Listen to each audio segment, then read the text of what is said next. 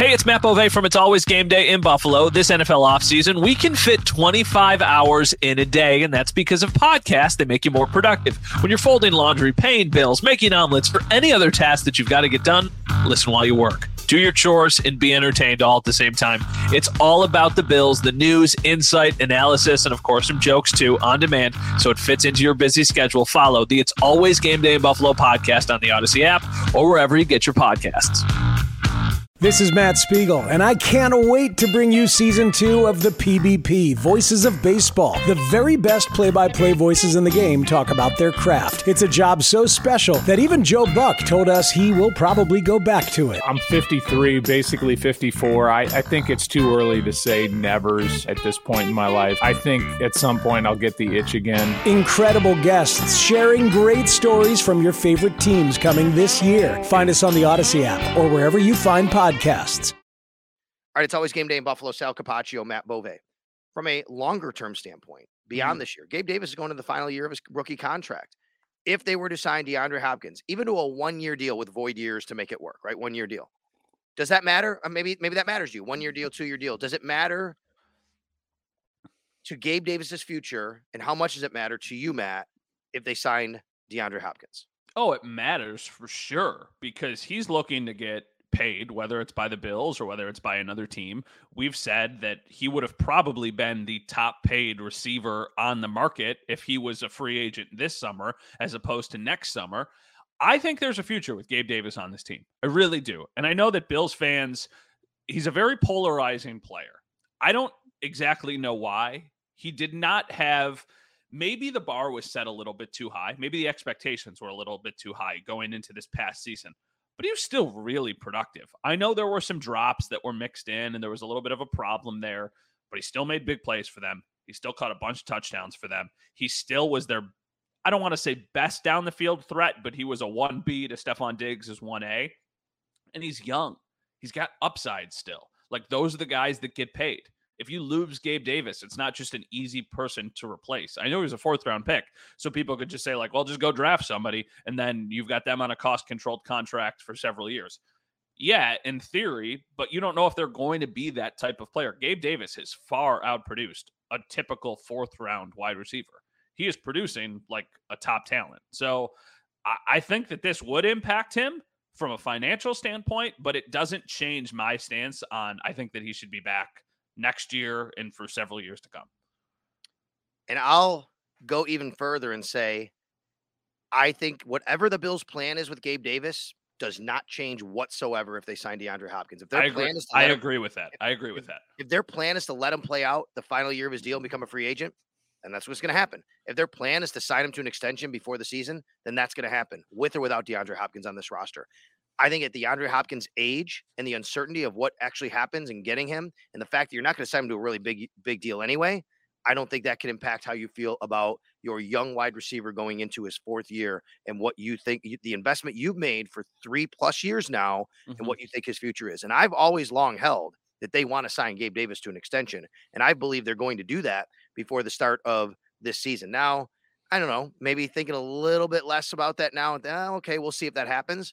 But just the way the Bills talk about Gabe Davis, what he means to them, that Bills DNA, how he works, I think that they've wanted to do this. And I could tell you for an absolute fact, because I've talked to Gabe Davis about this, he would love to stay in Buffalo. So I think when you have those two things matching up, it always made sense to me that they want to and they will get to an extension for Gabe Davis. And I don't think it matters if DeAndre Hopkins is on the roster. They'll work it out and they'll figure out how to make the money work in that case. I think it could almost, it kind of sucks for Gabe, but I could almost think that it benefits the Bills because it kind of, I don't want to say lowers the number a little bit, but if the productivity isn't quite to the level that you're hoping it would be because you made the addition of DeAndre Hopkins, maybe that number is a little bit of an easier pill to swallow for the Bills. Maybe it's a $12 or $13 million a year contract as opposed to a $16 or a $17 million a year contract. The thing about Gabe Davis too is he does so many things that they don't have other wide receivers doing. He is a great blocker, not a good blocker, a great blocker from a wide receiver. He is on the field a ton for that reason. Gabe Davis, you can kind of disguise your offense. He can be out there and you can run the ball. and obviously you can pass the ball. I think back to a lot of the different plays that he made going into the season. And I was just watching a bunch of their old games about a week ago, and I watched the first game of the season because it makes sense to start with one and go all the way through. Gabe Davis scored the first touchdown of the season. Do you remember the play?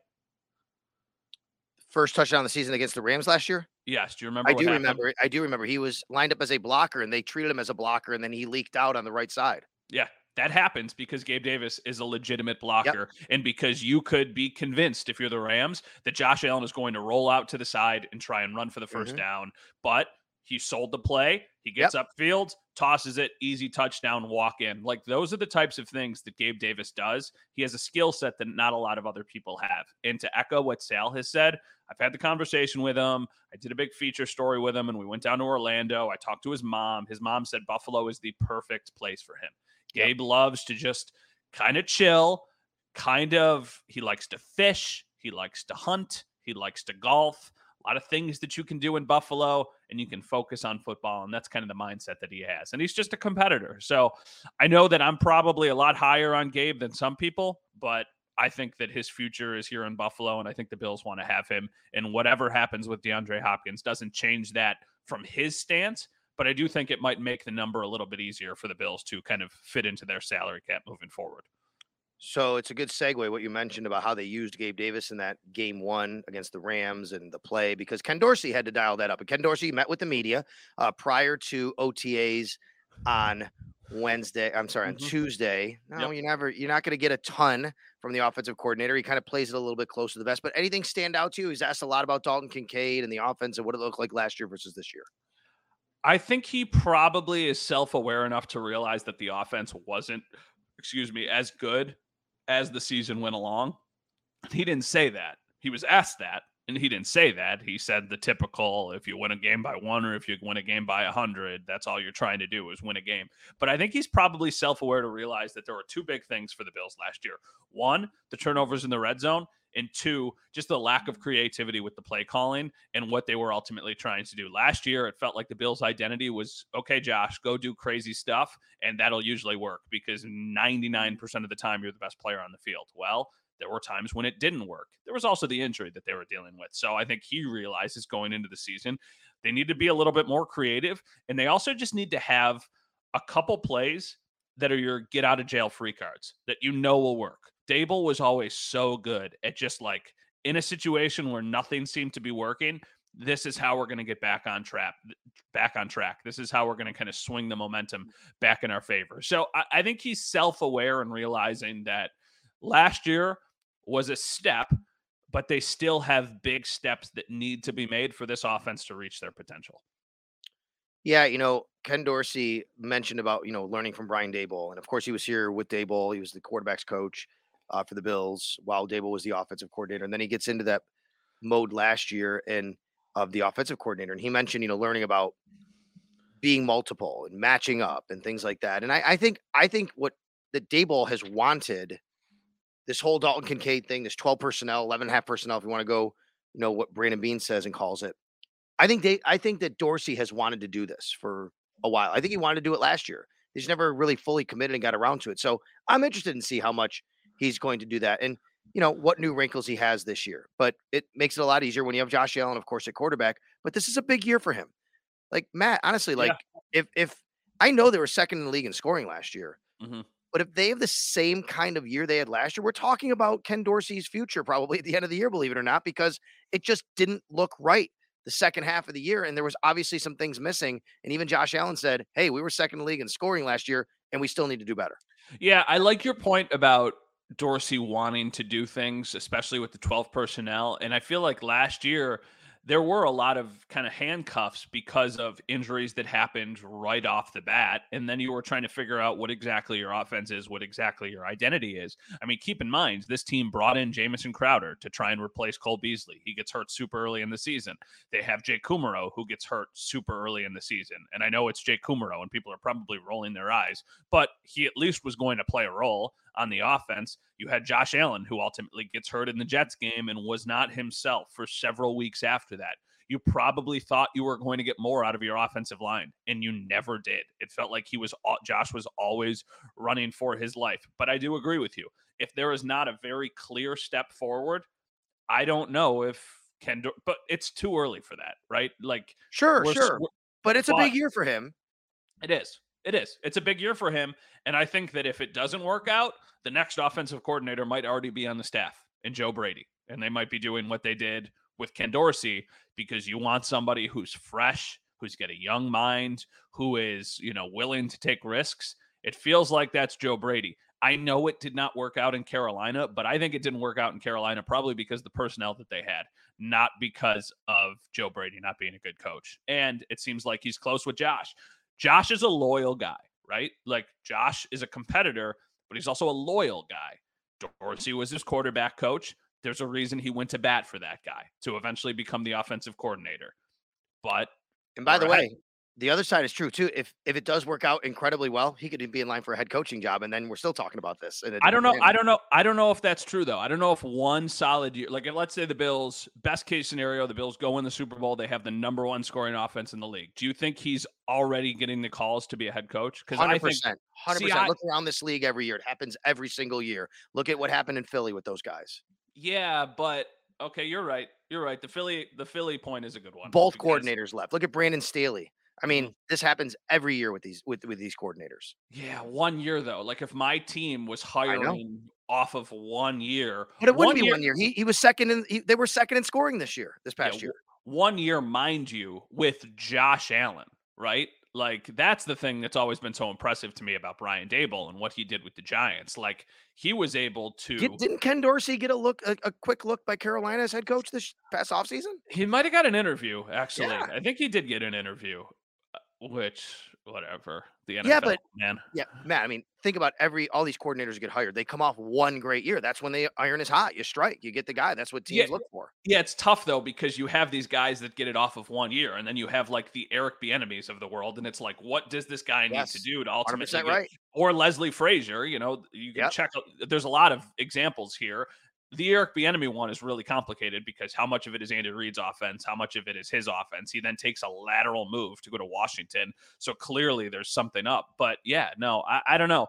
The head coaching game in the NFL is a really, really complicated one, and I can't even pretend to understand all the intricacies that go into it. Well, let's hope we're talking about it from that realm instead of the other realm that we talked about a little while ago. Yeah. One last thing here before we move on. Bobby Babich. The Bills have Bills fans, you're a rock star assistant coach in Bobby Babich. First, he looks like a rock star, right? Yeah, secondly, I don't think people realize. So the Bills have had, 4 All-Pros the last few years on defense? Well, guess what? They were all coached They came from safety, Jordan Poyer, Micah Hyde. This is obviously Tre'Davious White at corner as well. But then you had safeties, Micah Hyde and Jordan Poyer. Who was their coach? Bobby Babich. Oh, he goes to coach linebackers. Guess who becomes a first-team All-Pro? Matt Milano, right? I mean, really great. And he spoke to the media as well. I thought it was super interesting that he mentioned Dorian Williams being a matchup linebacker and how you need matchup linebackers in this league. They talk about Matt Milano as a matchup linebacker. This tells me the Bills are really thinking about how to specifically match up on defense with all the different things that offenses are throwing at them these days, not with the traditional middle linebacker like a Tremaine Edmonds, who I know is a rangy sideline to sideline guy, but let's face it, Tremaine isn't a matchup guy. He's a guy you're going to plug in the middle of your defense and go use your skill set. They're talking about now kind of guys that can specifically match up at that position with what other teams are doing. Yeah, I don't think they're worried necessarily about size. I think that's going to probably be the thing that most Bills fans, rightfully so, are concerned about. It's like, are you really going to have two, unquote, undersized linebackers kind of leading your defense with Matt Milano, and whether it's Terrell Bernard or Dorian Williams or Tyrell Dotson, whatever it is? I don't think they're that concerned with it. I think that they like the way their defense is built, and they think one of those guys could provide them with something that they don't ultimately have. But that being said, still have really no idea who's going to win the job. I would say the leader in the clubhouse is, I don't know. I don't even know, because I would say Tyrell Dodson, because he's been here for a while and he's gotten on the field and they seem to like what he brings. But at the same time, you've used a big time asset on Terrell Bernard, and last year we didn't really see that much of him. So you would think that he's got more to prove. But now Dorian Williams keeps getting brought up more. And Dorian Williams, these are OTAs. There's only so much we can watch. He flashes a little bit. He jumps off the field a little bit more than some of the other guys that they have. Maybe that's just because we're looking for him. Maybe that's what it is. But I really do not know who's going to win that job. And Terrell Bernard, by the way, had the play of the day on defense when we were out there on Tuesday with a really nice interception against Matt Barkley. All right. It was a gift. Yeah. It was a gift. I thought he made a nice athletic play, though. Was it not a good Yeah. throw? But he had to reach behind him. Yeah. As he's moving right. Yeah. The other thing is Sean McDermott made this point, and it's right. Got to wait till the pads come on, too. Guy like Dorian Williams, I think will always kind of flash when the pads are on. Justin Shorter, I mean, dude's a beast, right? You look at him like, oh, my God, if I could go to the lab, that's what a wide receiver looks like. Let's wait to see when the pads come on. We've seen this over the years with guys. Let's wait to see at training camp if they start making those plays as well, Yeah, for sure. And is there anybody else you want to highlight specifically from OTAs? I'll just talk about, I really have been impressed with Trent Sherfield for a couple weeks. Okay. I just think that he looks like he is going to be a player that can really give this offense a spark. I'm not expecting 60, 70 catches, anything like that. But last year, he was used in a limited role in Miami. I think you could up that role a little bit, especially if you don't ultimately end up going to get DeAndre Hopkins. Like in my mind, Trent Sherfield is going to be their third wide receiver. Just the way that it ends up working. I might be in the minority there. I think some people might think it's hard. Some people might think it's Hardy. I just like what I've seen from Trent Sherfield up to this point offensively. And then also Kyle Allen. Yes. Once again, that was the guy I was going to bring up. Once again, like we're very early, but it feels like maybe the Bills have a guy that they can count on for a little bit.